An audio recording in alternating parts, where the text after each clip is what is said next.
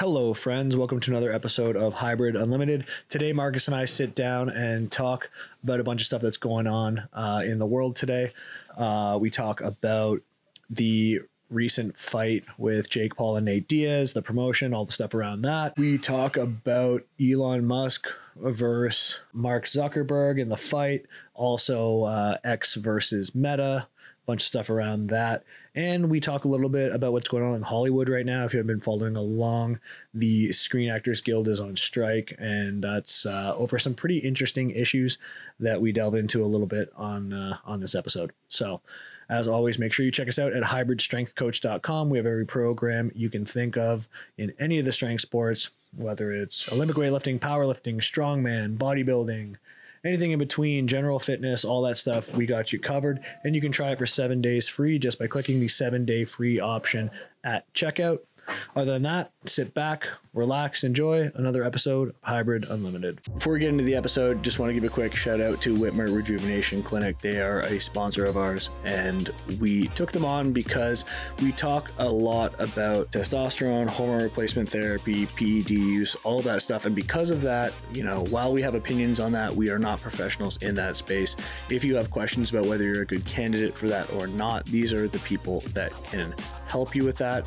And Marcus, I know that you have been a customer of theirs for quite some time, so maybe you can speak to that a little bit. Yeah, I was going through the same thought process years ago, and I had a lot of questions about the state of my blood work, my testosterone levels, and as a performance athlete, it was always a question that I had in the back of my mind. Guys, please don't go to your local gym bro or guy on Instagram to get these questions answered for you. Whitmer Rejuvenation Clinic provides solid medical advice. They read your blood work, they go through the results with you, and they give you actionable and realistic steps for dealing with potential medical problems and not bullshit. This is for actual medical advice. So please, if you have questions on this stuff, let them take your blood panels and give them a chance, give them a consult.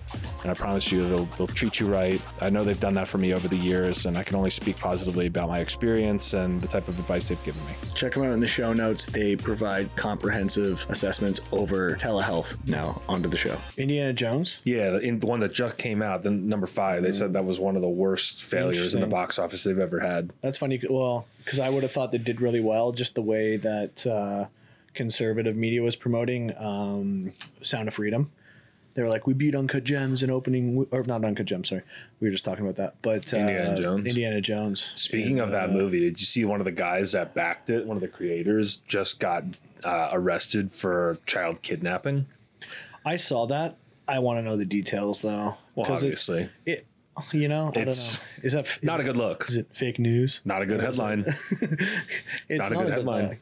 But I feel like as soon as that movie came out, I don't know how it got turned into a right versus left thing or whatever. I don't know. It seems like pretty much, child trafficking is bad, and maybe we can all agree on that. But somehow, I don't need to see the movie to agree with it. It became political. Yeah. So, they started looking, diving deep into all these guys being like QAnon adjacent and all this stuff. And I love the terms. Every time something comes up political, they come up with a new term to describe a group or a person. Like, these people are, God, don't take this the wrong way, people, but LGBTQIA adjacent, or the QAnon adjacent, or they're MAGA adjacent, or MAGA perpendicular, or some shit. Like, what does it mean? Nothing. Let her see. See, they just need things to, it's so easy to demonize a group if you label them. Yeah, but I don't like Trump. What does adjacent mean? Does it mean you're kind of your nephew went to a rally? You're not. It's they call a neocon adjacent. I don't hate Jews, but I agree with some white nationalist principles. I'm adjacent to the white nationalist movement. Okay. I don't know, man. There's a term for everything. There's a label for everything. It's so easy to be like, I hate this whole group of people because they're blah blah blah blah blah. Parallel. Yeah. Yo, we're getting feedback over here. Where are we hearing that? That's where my headphones, but it won't show up on the mics. Oh, okay. Well, that's good. Yeah, it's a whole thing. But I didn't see Indiana Jones, by the way. I haven't been to the movies. Actually, you didn't see Oppenheimer? No, I didn't see really any of that. Yeah. Wow, dude, Oppenheimer's a great movie. I heard it was great. Apparently, speaking of box offices, because this is what we were talking about before, and Yeah. I still want to talk about it. But the Barbie movie has done $1 billion globally. Wow. $1 billion. Wow. And it's getting some pundit hate on the internet, but I've seen that. like, why can't you guys just let people enjoy the bar? You know, when I went to the theater here, it was the same weekend that it opened, and there was just groups of normal ass men and women just dressed up in pink, just pumped to go see Barbie. Like, you know what? If they're happy to go see the movie, I'm happy to go see Oppenheimer. They want to go see Barbie. Why can't we just coexist? I agree. I have no problems with either of those two movies. Again, I feel like that became political. Not Oppenheimer. Well, but it was like, are you going to see Oppenheimer or Barbie? And like, which one you chose, like, kind of dictated your political. I loved it because they did an interview with Cillian Murphy, who's the main character in Oppenheimer, and they were asking him, like, Is that Tommy from Peaky Blinders? yeah. Okay. Yeah. Oh God, I can't wait for the next season of that show to come That's a out. great show. Man, you know what? I'm glad he got his day in the limelight because that guy is such a good actor. He was in, what was the zombie movie he was in? It was like 28. The first I heard of him was through Peaky Blinders. George, what was the zombie movie that Cillian Murphy was in? It wasn't 28 Days Like Later. a serious one. It was a really, really good zombie movie. And he's just been like slowly making his way into like the leading man role. And he's been in a bunch of Christopher Nolan. Yeah, 28 Days Later. Oh, okay. Oh my God. Yeah, dude, that movie, of all the zombie movies, that one was one of my favorites. I find it really hard to get myself to watch movies like that. Really? I find it hard for me to suspend my disbelief when I'm watching something that's like zombie related or there's witches or, you know, even, I can get behind zombies, though. even Game of Thrones was tough for me. Really? Yeah, dragons and all. And everyone was trying to sell it to me for the longest time. I finally. Bro, you were part of the group that bullied us into watching it. I know. I switched teams completely. Wow. Because I tried several times to watch episode 1, and it's like whatever. It's kind of slow moving. And then when I finally committed to a few, I was like, "This is the best show ever." You know, my only hang up with that type of stuff is there's so many movies and like series that center around this like kind of like cheesy medievally like old English thing, and I'm just like, can we just go to a different time period with different accents and different ways of talking? I feel like not everything, but like even movies I love and like series I love, like Lord of the Rings and stuff like that. Like there's so much of this like old English. Well, even Game of Thrones, it's like they chose that accent because it's a made up place in time. Like is it in the past? Is it in the future? Like it's just a land. Well, it's also all like British writers, I guess. Cause like, Is it a British Potter. show? No, but the J.R.R. Tolkien, he's British, or like, No, but I mean, I was speaking on Game of Thrones. Isn't that an American show? no, well, made by him, but the author was not American. Where's okay. J.R.R. Tolkien? Or not, Jesus, not Tolkien, George R.R. Martin. He's from New York. Is he? But I thought he had like an accent. I thought he was, Jesus, I'm so off. Maybe they had like a focus group, and we associate kings and queens, Dragons and castles stuff. Yeah, with like old Englishy kind of stuff. Yeah, Tolkien was British. right. J.K. Rowling British, so like I get those, but there's so many others that are like kind of like they use the same period dress and like accents. You know what I'm talking about? Yeah, I'm not crazy, right? It's like it's a genre. It's like crime drama. Yeah, and then another genre is king queens of England, feudal, medieval, whatever. Some sort of drama related to that. Yeah. So my mom, for some reason, has the hardest time understanding Irish, Scottish, English accents. So she just won't watch it at all. She's like, I don't know what they're saying. I'm like, really? It's not that different. It's not that different. You get like a tough Scottish accent, that can be a little difficult. I can speak to that. Our email copywriter is Scottish, and I get like every fifth word. Really? Yeah, I really have just a lot of head nodding.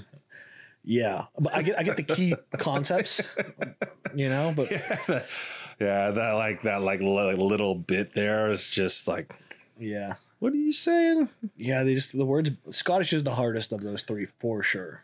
Well, proper Irish accent too. You hear like somebody, like if you hear like a drunk Irishman, I was just gonna say an Irishman after a couple drinks. or like You ever Conor see, McGregor just screaming. Have you seen McGregor's interview with Ariel Helwani in the Black Forge? No. Great. You can just tell Ariel only understands like 1 in every 5 words. So he doesn't have a ton of follow up to like whatever Connor says. He's just sitting there like, But people were fuck like, this up. Connor's got to be like drunk or on drugs or something. He even had a beer in front of him and he said, I'm not drinking it. This is just like for show, whatever. But he seemed a little, it was not the articulate Connor we're used to hearing on the mic. Anyways, back to this thing.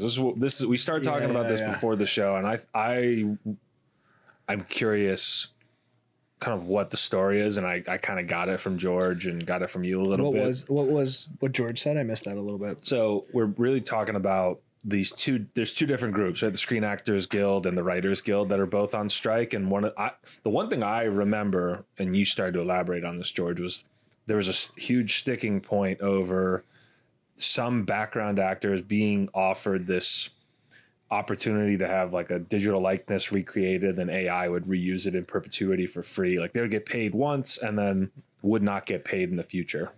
Yeah, I mean, I think like that issue is like kind of like the smallest one, because that one's such a throwaway issue. Like from what I hear from the negotiating table, It sounds like it's a throwaway issue because how many people are actively trying to create careers just as background actors, right? Like usually that's a stepping stone into bigger things. It's most of the industry. 99.9% of the industry makes 22. Sure. Okay. So what's the big, all right, the reason it caught my attention finally was I saw the premiere for Oppenheimer was going on, and because all of the actors are part of the Screen Actors Guild, they all left the premiere, right? So like Matt Damon and Emily Blunt and Cillian Murphy and Florence Pugh, like they all left. Christopher Nolan stayed. Like they had their premiere, but why are Directors have made a deal with the producers. So why is it that even the highest tier of actors are involved in this strike? And I don't know what it's about. Because all productions, well, 99% of them are all like union approved, and every actor has to pay their dues to be inside the union. Even though what's the big sticking point then? Yeah, what's like because you said the AI thing was small. So what's the big one? General pay. Pay is the biggest thing. But like somebody like Matt Damon's not really affected by that. No, yeah, but he's like Matt Damon's getting paid. Well, I'm sure that's also a political play for the big guys, right? Like if you're a big A-list celebrity, you can't just be like, I'm not sticking with the union. Like fuck these guys that are making, $100, $200 a day. So, all right. Okay. They left, but then I remember Tom Cruise was out promoting the shit out of Mission Impossible. Did he not participate? Well, the Mission Impossible came out before the strike. Okay. Ooh. Also, was pre-strike. did you guys see that? No. Mission Impossible, even to this day, is still one of the few movies of the crazy action movies out there. I'll still go watch and be like, God, this is great. This is just, it's so ridiculous. It's kind of like I don't know, like a sillier James Bond. It's one that I would watch on like Netflix or something like that. I'm not going to the theaters for it. Yeah, my dad really wanted to see it, and he had an extra ticket for me, so he brought me in. Oh, it was great. It was great. The new Mission Impossible was it's so.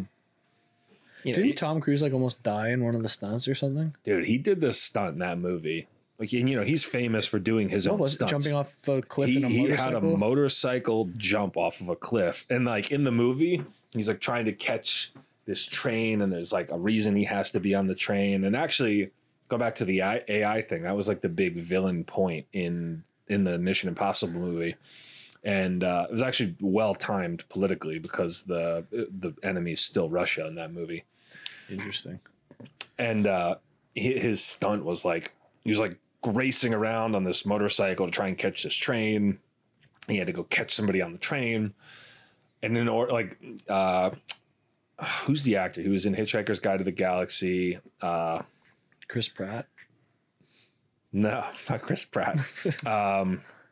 Oh no, not Hitchhiker's Guide to the Galaxy. Fuck, sorry. He did all those like Guardians of the Galaxy. No. Him and the fat guy. It was like Shaun of the Dead was the movie. He's Simon Pegg, right? So he's been in all of the Mission Impossibles. I kind of forgot about that until I watched it, but he's a great actor. He makes these silly Who's Simon movies. Pegg? Can you pull him up? Did you see Shaun of the Dead? I don't think so. That was a spoof on Dawn of the Dead. Yeah. He's done a bunch of those silly kind of movies. This guy got fat? He's not fat. Oh, you said the fat guy. No, the guy that acts in like his silly British movies. Scroll down a little bit. Hot Fuzz, The World's like what is it? The World's End. Yeah. But just kind of like silly movies. But he's been in all these. And he was in Star Trek, and he's a good actor. He's very good. He plays like a supporting character in a lot of those. But they sent Tom Cruise on this like ridiculous like route around this mountain to try and go catch this train. Then he like gets to the thing and he's like, oh well, yeah, you got to jump off the mountain. So he just like races a motorcycle off a mountain, and he really did it. Like I think he actually did that stunt. Wow. That's his thing, right? He does all his own stunts. He is a wild dude. He actually came to Miami and showed up at the premiere of this movie. Yeah, just a random theater down in South Miami, like Sunset Place, I think. He just showed up. Oh, the one in the Gables? Sunset? Yeah. He's done stunts off the Burj Khalifa, like running down the Burj Khalifa on like a wire. He's like a real like action star. It's pretty crazy. Wow. That's pretty wild. I wonder why. Yeah. Oh my God, dude. I can't believe he really did this. That's so nuts. Like in the movie, it's like you see it, it's just bananas. I always wonder this kind of stuff is like, are they doing it because it's an ego thing and they want to be able to just tell people I do all my own stunts? Or is it he legitimately just gets a rush out of it and like he's using this as a platform to... I don't know. That's crazy. Is the ramp in the movie? Because that seems out of place. No, the ramp's not in the movie. They like CGI'd that into the mountain. Oh, I can't believe he really did that. But you know what I said to my dad when he did it? Like, can you imagine his insurance policy? Oh, like having to tell the insurance company, like, this is what we're doing on this movie. And they're like, sir, could you not? Do they have a special life insurance company for these guys? Because he's probably like a one-of-one policy, this dude. Because I feel like this would void most policies. They probably pay a good bit for it, I would imagine. Look at that. I mean, that's really, they're all just so stressed out. Like, fuck, if he dies, this whole franchise is over.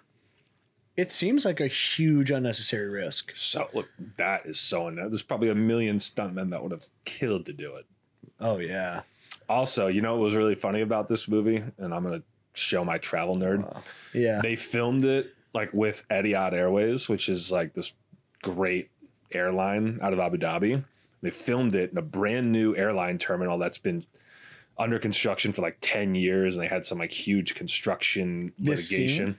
No, in the movie, right before this, they were chasing somebody through the Abu Dhabi airport. Got it. And that airport sits on the same field as like the old ass airport from like the 70s or something. And I was just there like 2 months ago and I saw the new terminal where they filmed the movie, and that's always fun. They hadn't opened it yet and I saw it in the movie. I was like, damn, I could have been there. That would have been so cool.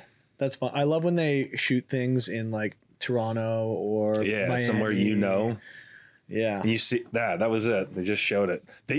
This one was amazing. They filmed in a bunch of really cool locations. Rome and Venice. And how old is Tom Cruise now? Yeah, he's like 60. That's like looking like a fucking champ too. The guy's in amazing shape. He looks like a younger dude. But you know what? I feel like some guys, they have that like little dog syndrome, you know, where little dogs just look like puppies forever. He's kind of got that going on. He takes good care of himself, though. I'm sure he does. He's like one of those few action stars that's just, you could tell. He just loves what he does. Oh, yeah. He's doing the PRP, or sorry, the stem cell drips. He's drinking the baby blood. Got that Scientology, good running through him. Yeah, he's doing all. Oh yeah, yeah.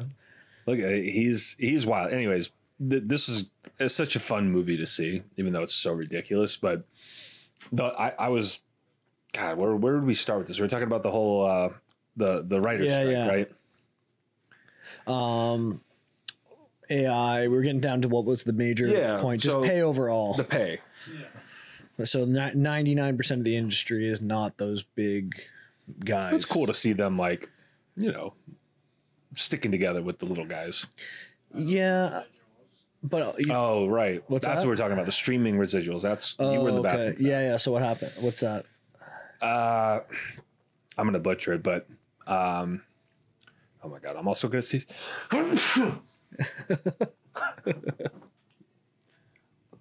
Cut that out. So they were an argument. There was a huge argument over whether or not writers are going to get residual payments for streaming, right? And actors. Interesting. Which is interesting because I've even picked up on this recently, where a lot of these big streaming companies like Netflix and Disney Plus, Paramount, you see a ton of these out there, and a lot of them apparently don't make a lot of money. And you saw Netflix, they got really killed the last couple quarters. I saw some of their performance went down, and if you watch Netflix, like you go look at their streaming stuff that they have on there, most of it's just filler garbage stuff. And there's so many streaming services now that it makes it very hard for the consumer to pick. Mm-hmm. So like recently, Bob Iger got rehired as the CEO of Disney. And one of the first things he said he was going to do was chop a lot of these projects that are coming out under the Marvel banner and like some of the Star Wars stuff. And apparently this is what we were talking about. The Indiana Jones movie that came out did terrible at the box office. Apparently, I don't know what its actual numbers were, but it wasn't very good. Wow. Harrison Ford can't pull anymore. Well, what is he, like 80? Well, he didn't care. He got some crazy payday. Yeah, I mean, I don't know how much longer of a career he needs. Yeah, probably a younger actor that would not be good, right? Let's take a quick break to talk about one of our sponsors, Whitmer Rejuvenation Clinic. We talk a lot on this podcast about TRT, all of the things involving exogenous hormones. And because of that, we get a lot of questions about it. And we are not experts in this sense. If you want to speak to real experts, because we don't feel comfortable giving any sort of opinion on this, speak to Whitmer Rejuvenation Clinic. These guys are the best. They're legitimate doctors. They're not going to push any BS on you. They're going to do a legitimate consult and tell you if you're a good candidate or not. All of the links to this are in the show notes, as well as their Instagram handle. Check them out, and I promise you're going to have the best service possible in this space.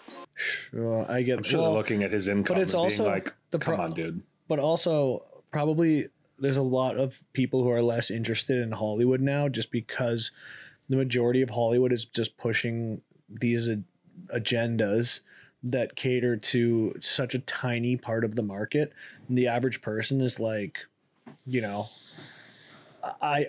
this type of representation that you're pushing so hard and all of these things that have nothing to do with the storyline of the movie, you're losing me with that. Well, it's not very creative. Like you could see they're replaying stuff that was basically created 50 years ago, 40 years ago. Like think about it, right? What are the biggest hits for half the Disney? Movies that come out are just redos of superhero movies. How many Marvel movies have they done? I've stopped. I used to love them. Well, the first probably 10 years was like, oh, cool, this is fun, this is great, and then they have 50 phases to do, and it's like, who's watching this stuff anymore? Dude, and half of them, I'm like, the Avengers lost me. That was the first big one to lose me. Mm-hmm. Because they just started bringing in lame characters too. Like Hawkeye, you shoot a bow and arrow. Like, okay, you're really, really good at it. Like, that's not a superhero. And what's the other one? Black Widow. What do you know martial arts? That's like, what? Go fight GSP, bro. Like, dude, sick. I like the Batman movies when they redid them in like a dark way. Like Nolan's Batman Begins. Yeah, Nolan's were great. The one that had Bane in it. Like those were cool. The idea of Batman is also stupid. Like your superpower is just being a billionaire. Well, you know what's weird? They've bounced around. James Bond. But that James one, Bond's not a superhero. that one doesn't. That one doesn't get old. James Thing, but not dressed as a bat.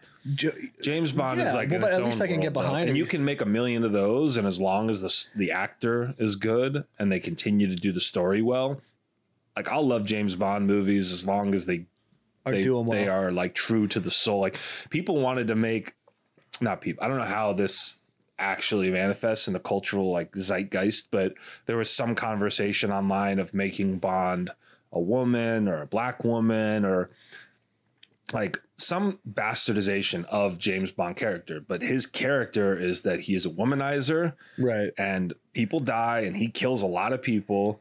Mm-hmm. And because of him, women also end up dead, right? So it's like, if you're going to take that, like I was even talking to Catherine about this recently, and it's like, if you ever read the books or follow his story back, like from the original movies, like he's a womanizer, he drinks, he's terrible to the people in his life. Right. He's a train wreck of a human being. And like, that's what makes his character just so watchable. He's a fallible guy that like you can relate to on some point because everybody has issues at, of some level. Right. But he also performs really highly in the thing that he does well. And that's great. But my issue with like all the redos and, changes they're making with all of these movies, it's fine if you want to push a certain agenda, but why does that agenda have to erase the previous history and storyline of a character that's existed for a long time? Just make a new movie. Just make a new movie and push whatever agenda you want. So here, I think I have a point on that. So a lot of these movie franchises and classics, so there's a couple, right? There's like probably 5 that come to mind, like Star Wars, the Tolkien estate. So that's like the entire like Lord of the Rings, Hobbit, Rings of Power, all that stuff. Indiana Jones is one of them. Marvel's one of them. The DC universe is one of them. Mission Impossible is another one. But I think they run into trouble when they sell the IP off to a much bigger company. And like one that George and I've talked about this. Except like the ESG scores and stuff that they force them into. I don't know. What is that? It's like a wokeness score that a lot of big corporations, they'll rate and it affects stock price. And so like Star Wars, right? Like created by George Lucas, and like the first 6 movies were true to his story, right? They were very successful for that reason. And then they sell it, and there's a ton of criticism against episode 7, 8, 9. And like, I love Star Wars. And even when you watch those, you're just like, come on, like what the fuck did you guys? Just deviates too much. I'll watch them. Like I think that they've done a much better job with some of the Disney Plus series and like some of the other movies that didn't get such great box office acclaim, but they were actually original. Like they did Rogue One. Rogue One's amazing. Solo's amazing. And they just stopped making movies after that because it didn't make as much money at the box office. But at least they were doing something unique, Yeah. But then you start getting some of these other ones like Marvel, DC, and when they start selling to these big mega corporations, even Rings of Power, which was they spent like hundreds and hundreds of millions of dollars on that. $1 billion? Yeah, so Amazon bought the rights to just like the tiniest sliver of the Tolkien estate, this like basic, right, the appendices story. I thought the Rings of Power was great, but I could still tell. Listen, come on, we got to take what we can get here. There's only so many. So the problem is though that they rather than making the artistic good one that the diehards are going to love, they're like, what's going to do the best across a broad platform. So like one thing that I thought was really silly. So in the Rings of Power, they dive deep into the story of the dwarves, right? So they go into the what's Durin's city? The Mines of Moria. Right, the Mines of Moria, right? And they show the dwarves finally, like because in the original Lord of the Rings trilogy, they only showed basically Gimli. And then The Hobbit, they showed some more, but they didn't show women.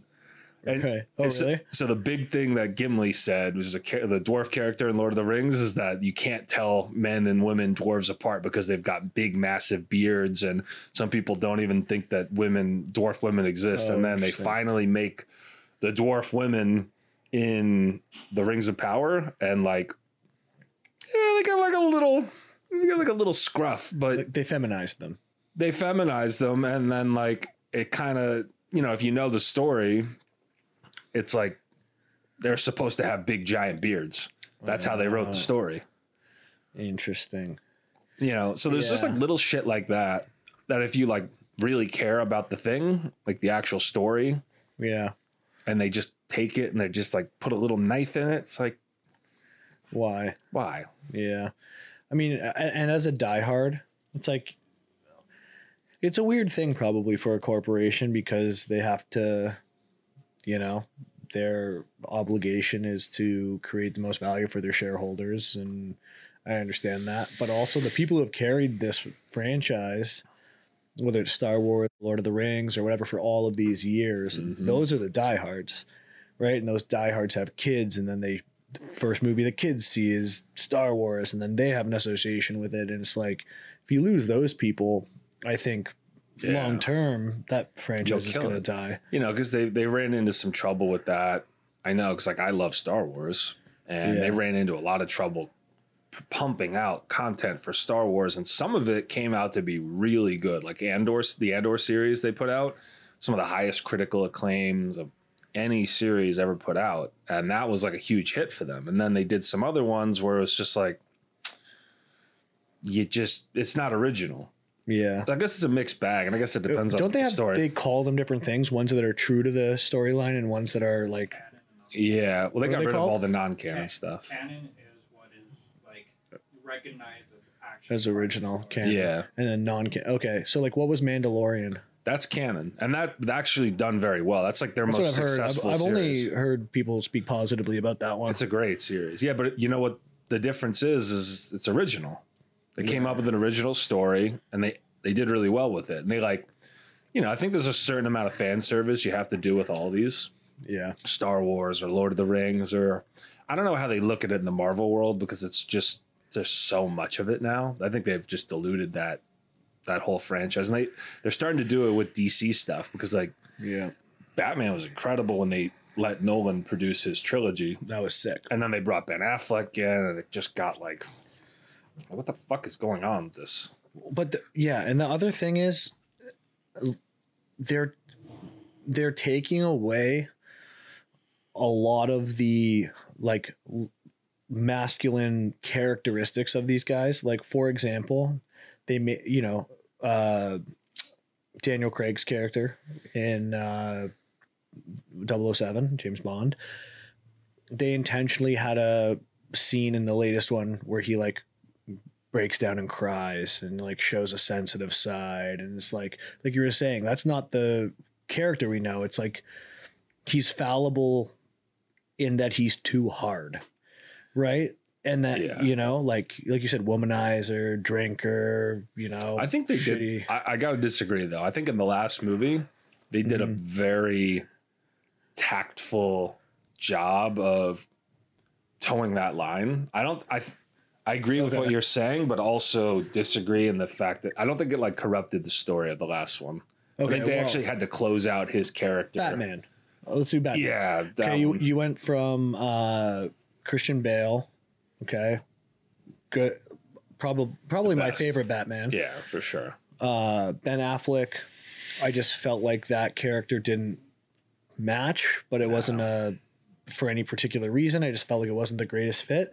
And then Robert Pattinson, who is just like, he was like the heartthrob from the Twilight movies, and he's all skinny, and he came out right and said he wasn't going to work out for the movie and all this. It's like, bro, you're supposed to be this guy who's physically imposing and beats people up. And yeah, he's a billionaire and he's got all the technology and stuff, but he was still supposed to be like a badass, and I felt like he wasn't. And then, that one wasn't bad.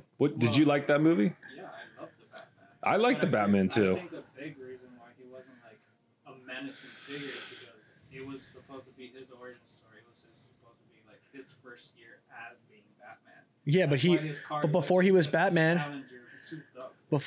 Batman, he was supposed to have been thrown in a prison and trained by Ra's al Ghul, and he was the only person other than Bane who was strong enough to get out of the pit. In his shirtless scene, he did pack muscle. I just think Robert Pattinson, what he meant by I didn't want to work out was I didn't want to take PEDs. Maybe that was Pussy. maybe him saying that was his industry way of saying I'm not going to take drugs for this role. And if that's the case, I respect it. To be fair, I think that movie was a bit different. But if I'm thinking of like macho guys to play the role, like We're spoiled though. Like Robert think about Pattinson doesn't even We got come to to see mind. Nolan. We got to see Christian Bale's like the epic series. Yeah, we got American Psycho, Batman. I can see the leap. You know, What else has Christian Bale been in that was really good? The Machinist. so much stuff. George, come pull on. up, You wouldn't Christian have an Bale. opinion here? Oh, it was in The Prestige of the Christopher Nolan. Oh, with Hugh Jackman. Sure. Yeah, Prestige. Prestige. Oof. That was a killer of a movie. Mm-hmm. Oh my God.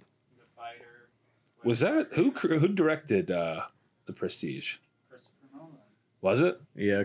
Man, that was a dark movie. He's had that fascination with historical figures for a long time. I'm glad he got to do Oppenheimer. You should go see it. It's very good. Yeah, I plan to. I want to see it. I want to see that. And I want to see The Sound of Freedom. But I guess my thing is like, I want my superheroes to look and feel like superheroes. Yeah. Right. Like that's what we grew up with, you know, Superman, even Spider-Man, like all those guys. Spider-Man was probably the first to break the mold in terms of actors when they got Tobey Maguire, to be honest. But he did good. Those movies, that was back when Marvel was still in its kind of like coming out phase, you know? I like the He did Tobey good. Maguire ones. I like what was the other guy? Andrew Garfield. Yeah. He was even good too. Yeah. I think those did well. They actually did like a pretty good, like, I don't know what you would call it, but they brought all three of the most recent Spider-Man actors together in one of the more recent movies, and it actually wasn't Did they? terrible. Kind of like the multiverse thing. Yeah, but with real characters. Doctor Strange is good because they got a great actor to do that. I thought that who's the guy that played Doctor Strange, George? Benedict Cumberbatch. Oh yeah. He was good. Actually, you know what movie he did that probably didn't get a lot of publicity back in the day was a biopic on Alan Turing. yes, Alan Turing. Yeah, And- Imitation Game. Yeah, it was one of those movies, kind of like Oppenheimer, where it like shows the ups It's like and a downs. Of British MI6. he was sort a of British mathematician who was closeted gay at the time, and he helped solve the Enigma machine In the encryption. war. Yeah. Just like a super genius, the forefather of computing, you know? Yeah. And then the British government absolutely ruined his life afterward and like chemically castrated Why? him because he was a homosexual. Oh. Dude, like Wow. that movie, if you get a chance, it's on Netflix. It Yeah. is I've a never seen it. killer of Never a seen movie. it. Yeah, dude. He's like one of those historical geniuses that just kind of like Nikola Tesla just did not get good like justice in his life. It's terrible. That sucks. Yeah, but the movie's good, so it's worth watching. Yeah, I'll check it out. And speaking of superheroes, let's go to supervillains. The modern supervillain. I know we didn't get to this last episode, but we got the great fight coming up, so we got to talk about What's that? X and Elon Musk. Oh yeah. The great rebranding, the great fight. Actually, this fight keeps getting more publicity, and I Apparently can't, now it's like guaranteed. I can't tell fact from fiction. It could all be a big play, you know. I don't know. What world are we living in where Still waiting on my Cybertruck. you still got a reservation for it?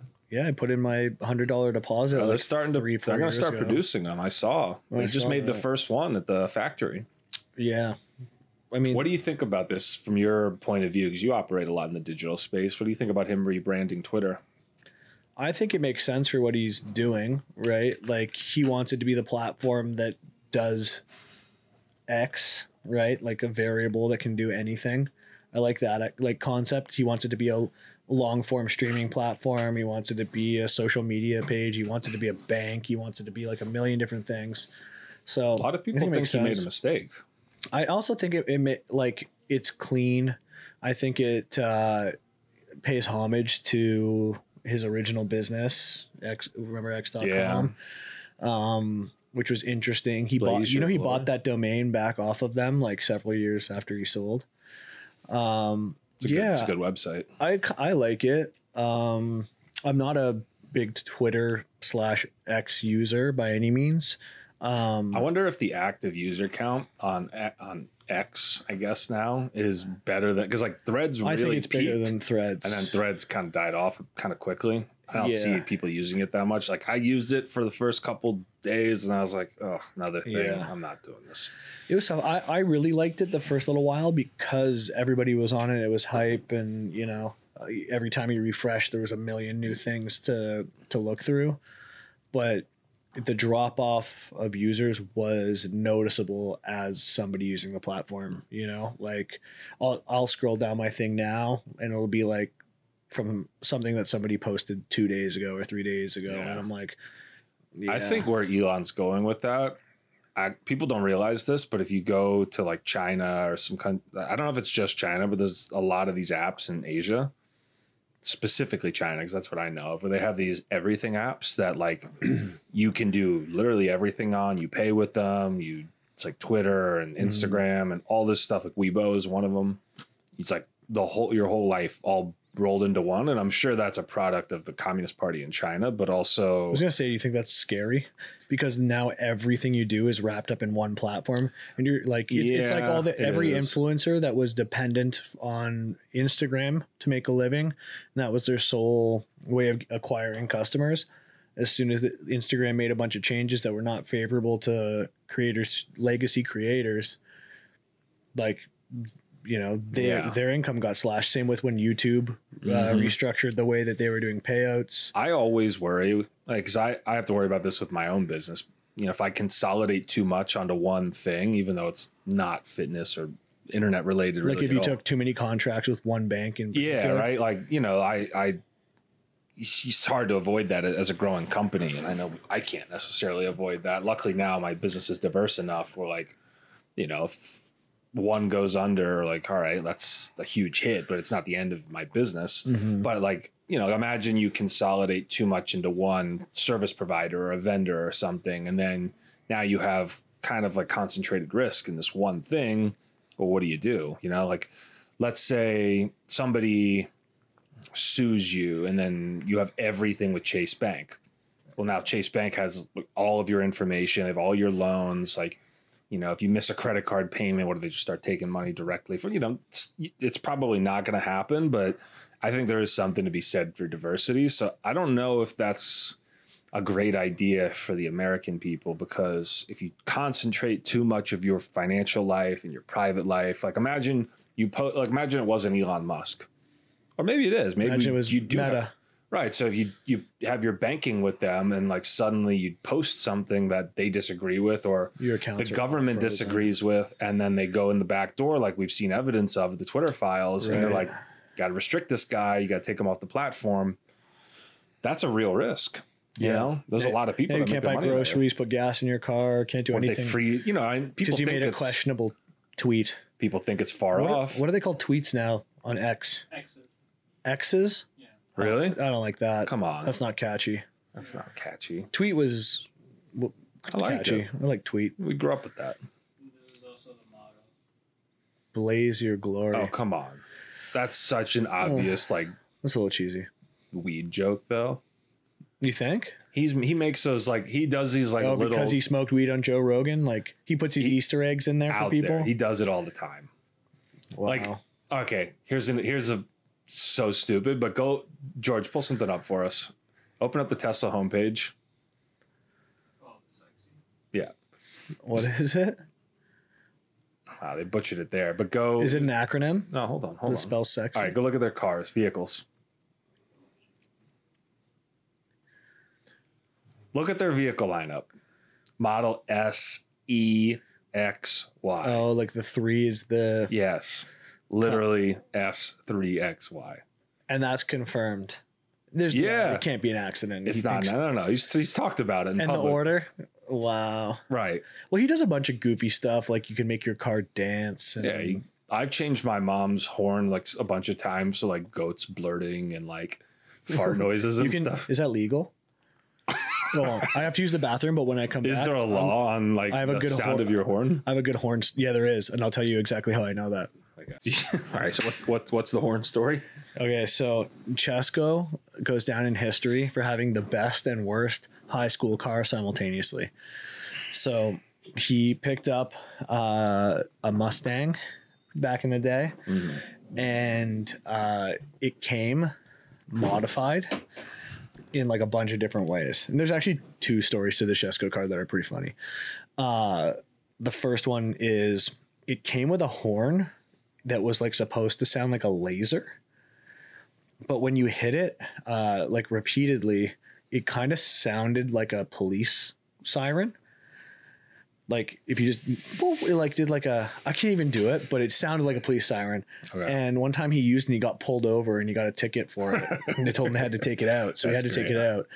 And yeah, they basically told him you can't alter the sound of your horn from factory settings. So I don't know if like Elon got all those approved, and because it's part of the factory thing, it's all good.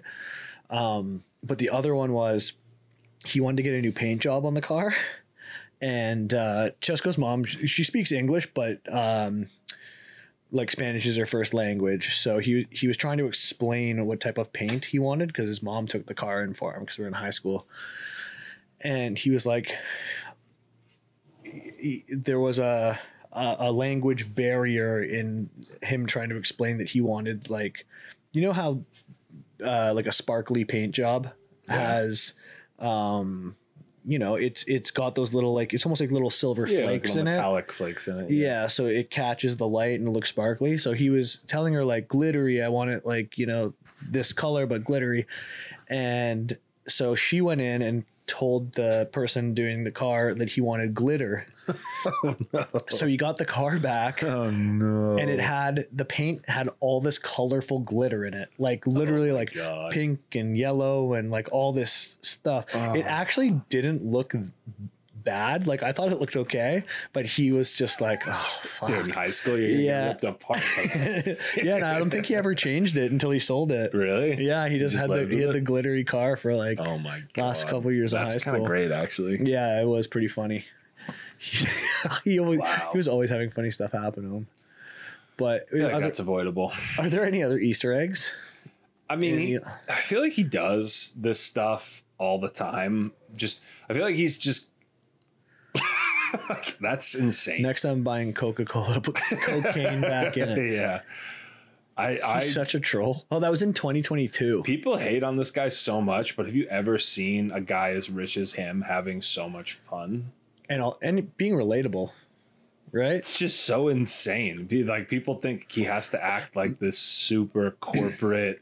Like even when he went and smoked weed on Joe Rogan, can you imagine like Jamie Dimon going on Joe Rogan and smoking weed? Warren Buffett.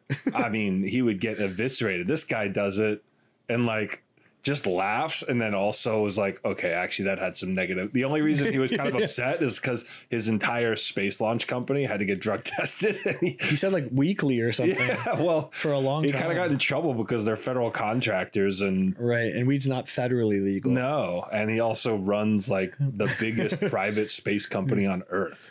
That is hilarious. Like, and then he also said, next I'm buying McDonald's and fixing the ice cream machines.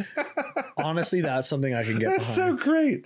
Have you ever had McDonald's ice cream? Yeah. It's great. It is great. Underrated. But it is like 6 out of 10 times broken. The machine.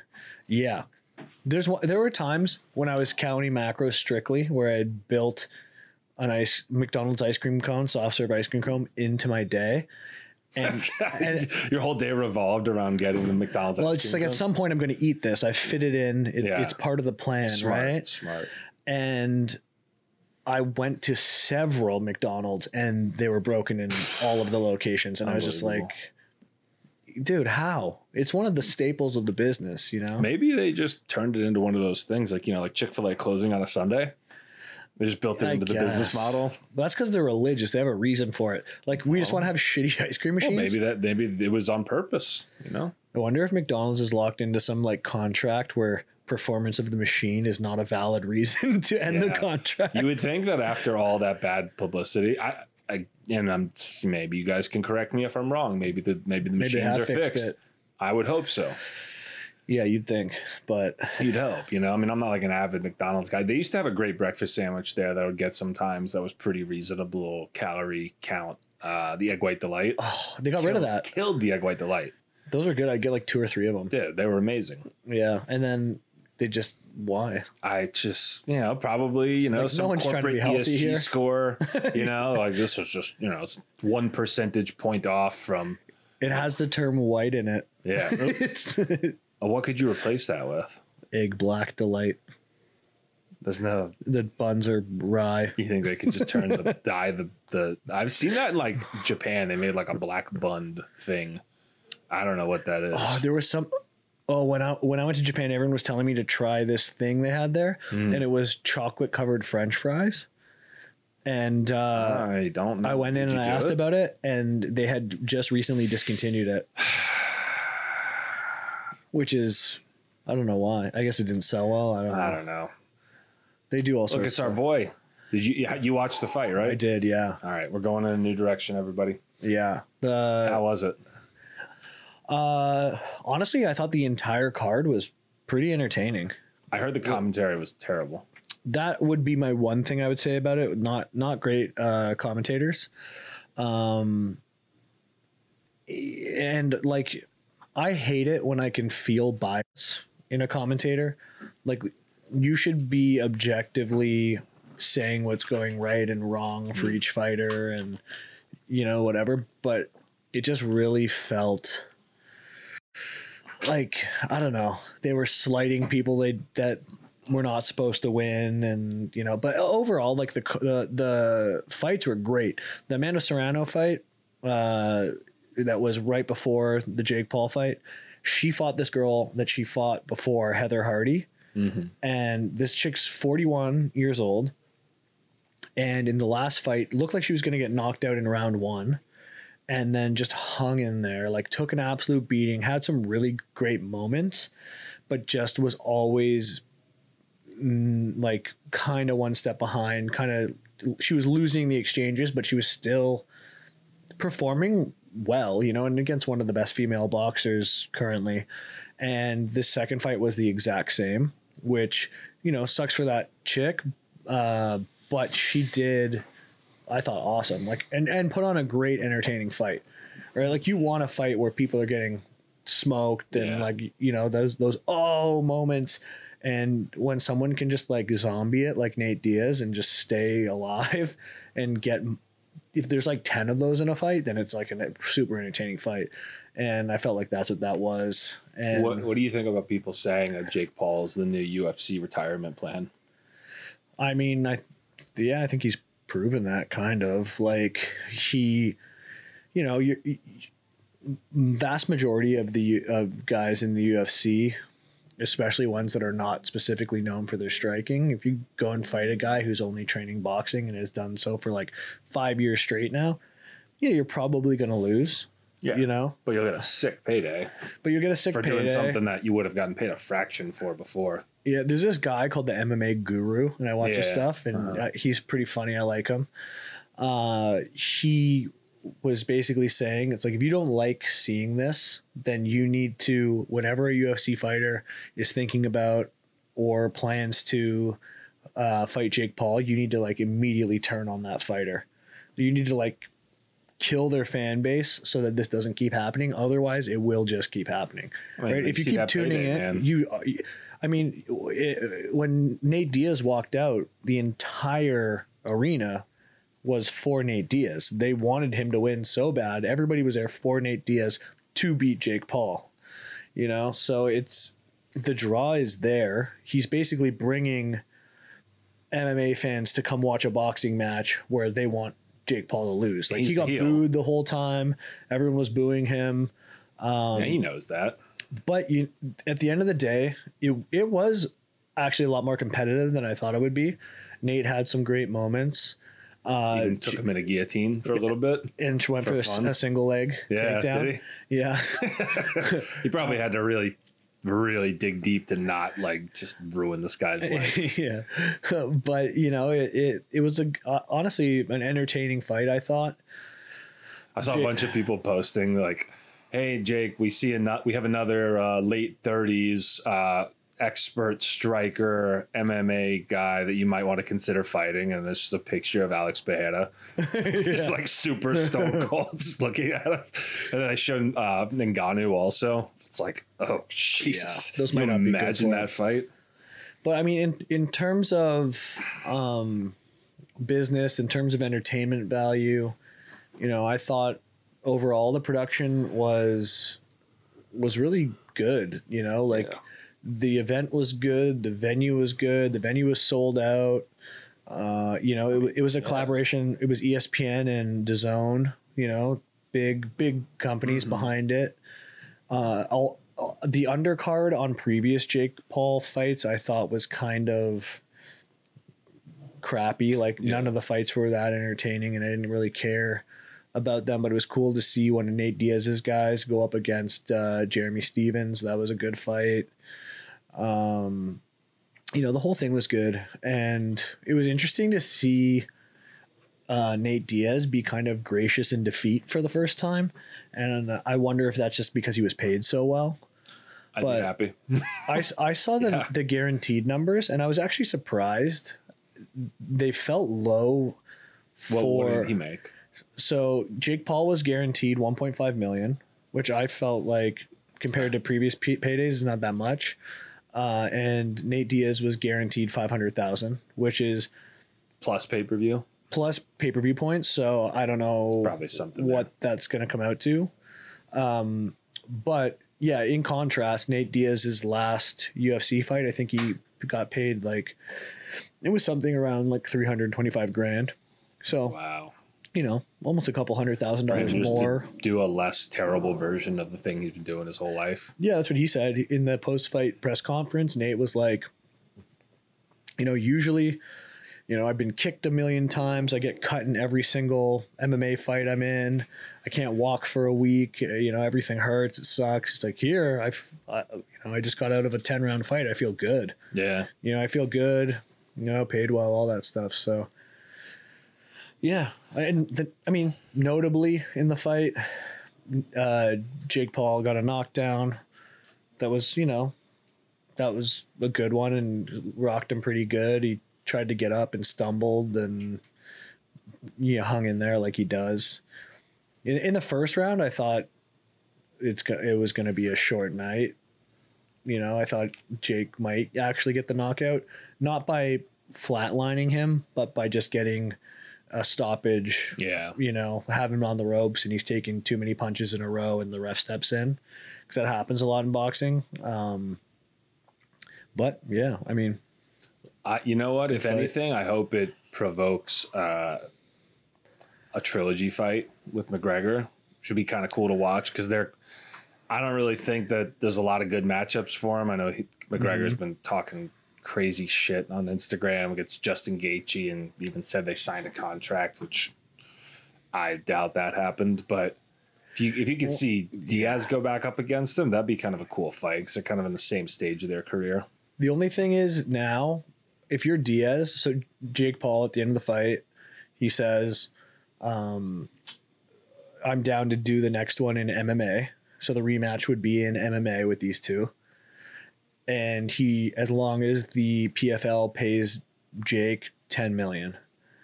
So it will come down to one, whether or not that's realistic for them. They just did a big deal with Francis Ngannou. So who knows, not only did they guarantee, Francis Ngannou is going to make a ton of money, but every one of Ngannou's opponents gets $2 million. Wow. So that's a lot, right? They're banking on, and hopefully they make that back through pay-per-view sales.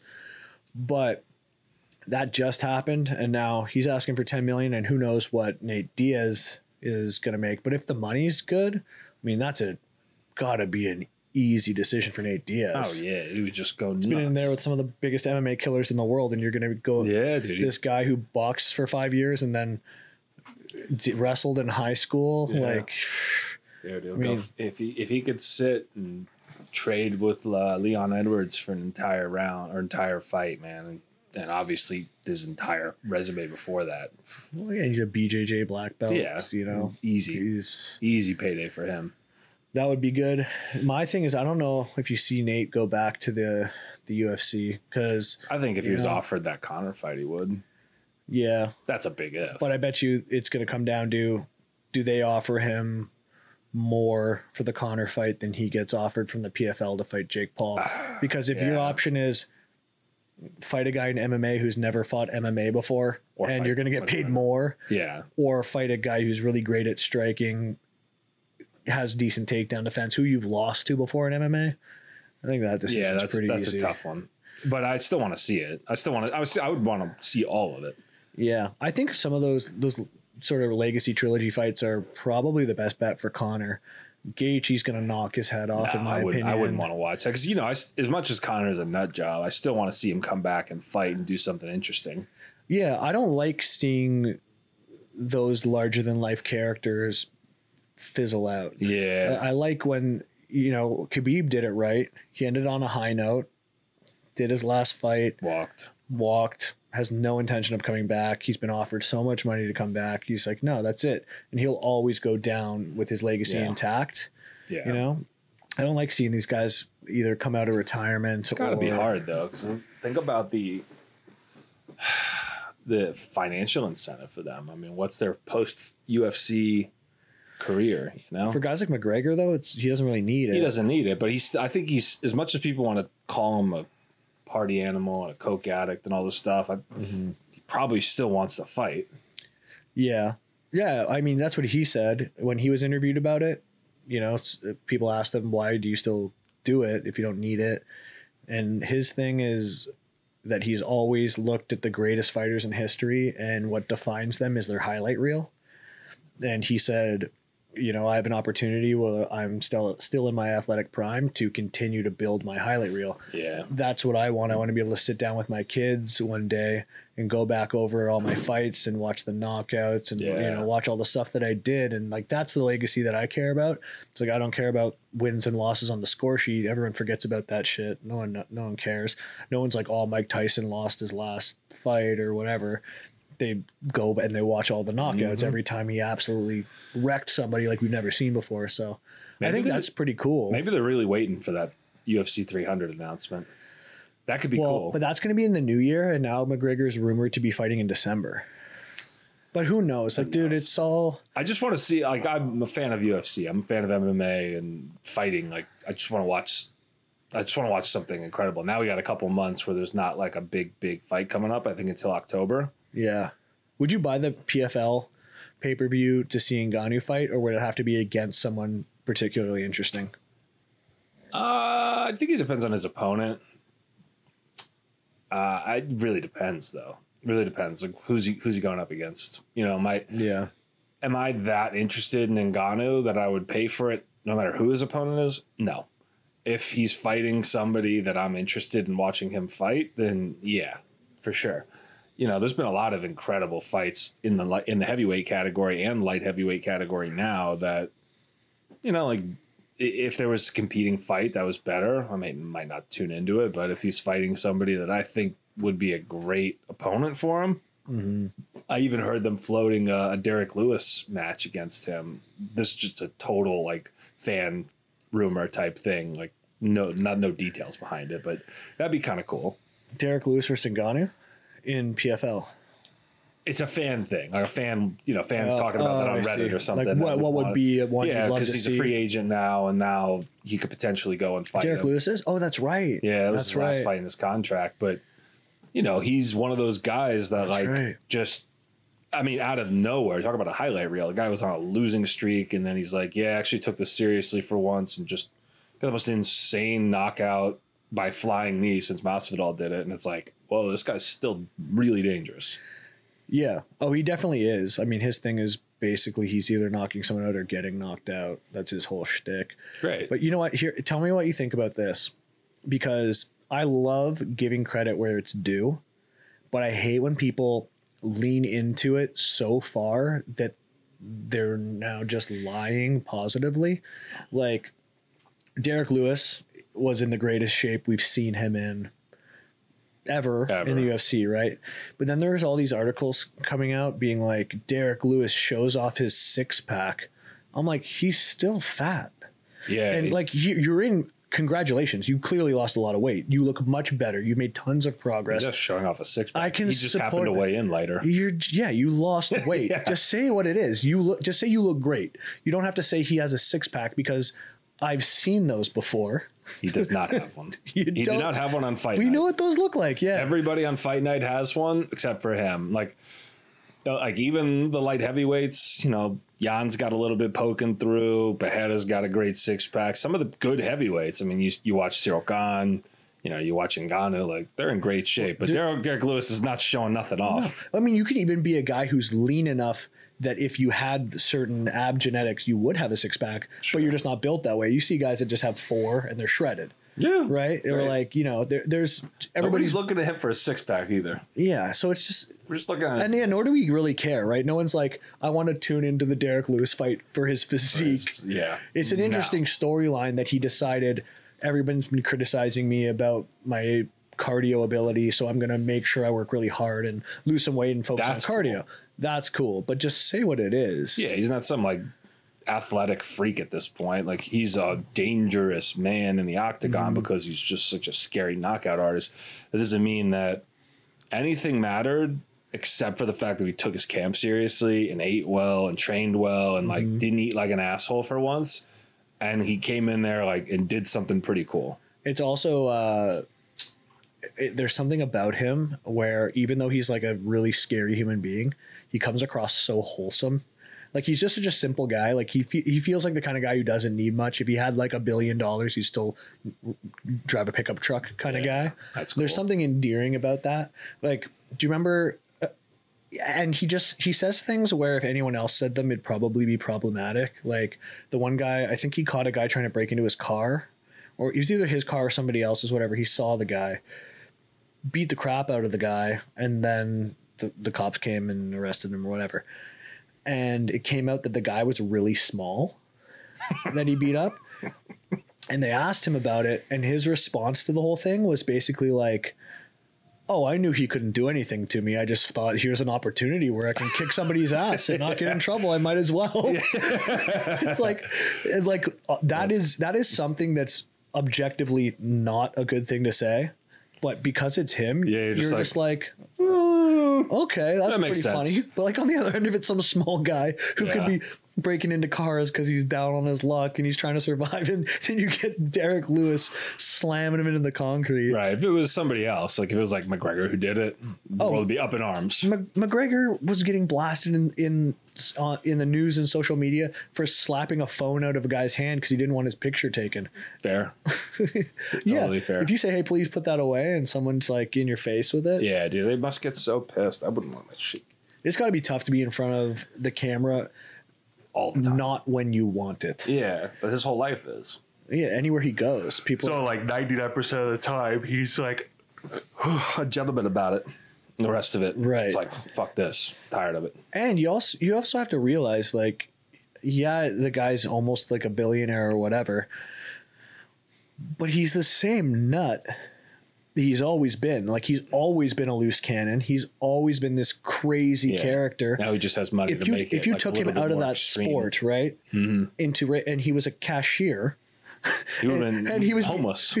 He can't operate in normal society. Like, this is a crazy guy. So you can't, if you're going to go up in his face without asking him and shove your camera and tell him to say something, and he goes, those people are lucky he has a security team to like keep him away from most people too. Yeah. Oh yeah. It's probably better that they protect them from him. Yeah. Cause for sure. I mean, this guy's throwing trolleys through the windows of tour buses. God bless him. That was great. That was a great villain arc for him. That was. He did great. That was. Maybe a little bit too angry. I think he talked about that in his documentary on Netflix, how like that was a bad version of himself and like he wasn't training well because of it. And he was too angry all the time. But that was the McGregor we loved. I know. Well, he'll come back. Yeah, well, do you see? So he was really complimentary to Nate Diaz prior to this fight. Yeah. As soon as the fight was over, he just started ripping on him like crazy, calling him a bum, trying to build up that fight. He wants that trilogy. I know. And both of them, both Diaz and McGregor, have said convincingly that third fight will for sure happen. I hope so. So they must be in communication with the UFC about that. And Nate's going to sign a 1-fight deal or Fuck something. yeah. You know, great. The only thing is I want to see both McGregor Diaz and Diaz Paul in MMA. So I hope that those two things can exist in the same world. He looks like the man to do the job, honestly. Yeah. What else has he got to do? Yeah. I just as a human being, I hope that Nate Diaz is okay. Because he's making a lot of money, but there are times when I see him speak and he has moments of actual great clarity where he's articulate or he says something kind of clever that you wouldn't necessarily expect from him. And then there's other times where he will say a sentence that is one word and none of it's discernible. And you're just like, is that CT? Is that the talking? CT? Yeah, I hope not. Or is he just really high? Because if he's just really high and he's having a great time, high, then all the time, then that's fine. Which is also more impressive to his performances. Like he is always smoking marijuana. Good for him. Yeah, maybe that's just a him thing for him. But I know that in BJJ it's a big thing. Remember we talked about this on the podcast a while ago? I actually saw a Rogan clip that I meant to send to you where he was talking about how frequent it is for high level jiu-jitsu players to smoke weed. I've heard of it. Gavin's told me about it a little bit. Like a lot of those guys get high and roll. Like high level guys whose names you'd know. Yeah. Like the I don't get it. Yeah. I guess they just, I don't know. They find some like just clarity in it. The way Rogan talked about it was that it just quiets the rest of the world. Oh God. Like it quiets everything out. So you're very like invested in this one task. Yeah. I mean, I'm biased, I guess, because like I've seen a bunch of powerlifters come in smoking weed, and like I know that for me to get into that mindset to put a huge amount of weight on my back or bench it or whatever, I need extreme clarity. Yeah, I need super. I'm like the exact opposite. I need every stimulant, like keeping me focused and keeping me on point. Like I'm not doing that shit.